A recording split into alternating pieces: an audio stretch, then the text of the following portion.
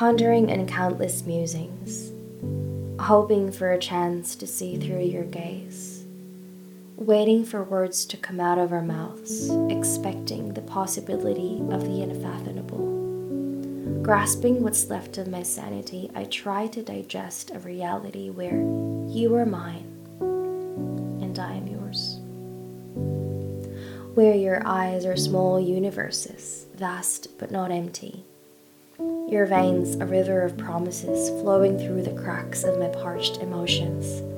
And your lips, an island I won't mind getting stuck on. Let me be a castaway, and I will turn the forest of your fears into paradise. Pull me into your gravity with a touch, and a kiss is a white flag waved high, succumbing to a force greater than us. Holding your hand is conquering the world. Your embrace is quicksand entrapping my frailty. Holding together my brokenness. My heart's futile attempt to build walls only ends up in a crash and crumble at the sight of a majestic wonder that is you. My heartbeat is thunder, echoing through abandoned caves of bliss.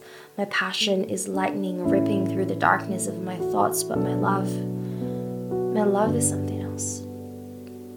My love is a drop in the ocean, an illusion of insignificance, turning ripples into massive waves. My love is a volcano, an illusion of viciousness, forming precious stones and diamonds. My love is wind, an illusion of absence, touching your face, pressing to be felt. I am a lone star in your galaxy. Tell me, how do I survive a supernova? This titanic explosion of unrequited feelings, with a blinding darkness slowly fading away into nothingness. Your voice calling for my name, a deliverance from this black hole I call solitude, an emancipation from a single axis of fate. And so I refuse to subject myself to destiny. I am no longer deceived that I cannot create. I create through my thoughts. And I choose to create life instead of lies. I create my own universe in my own eyes. And you would see that my universe is made of a billion suns, illuminating an infinite space of possibilities, where despair is as possible as jubilation.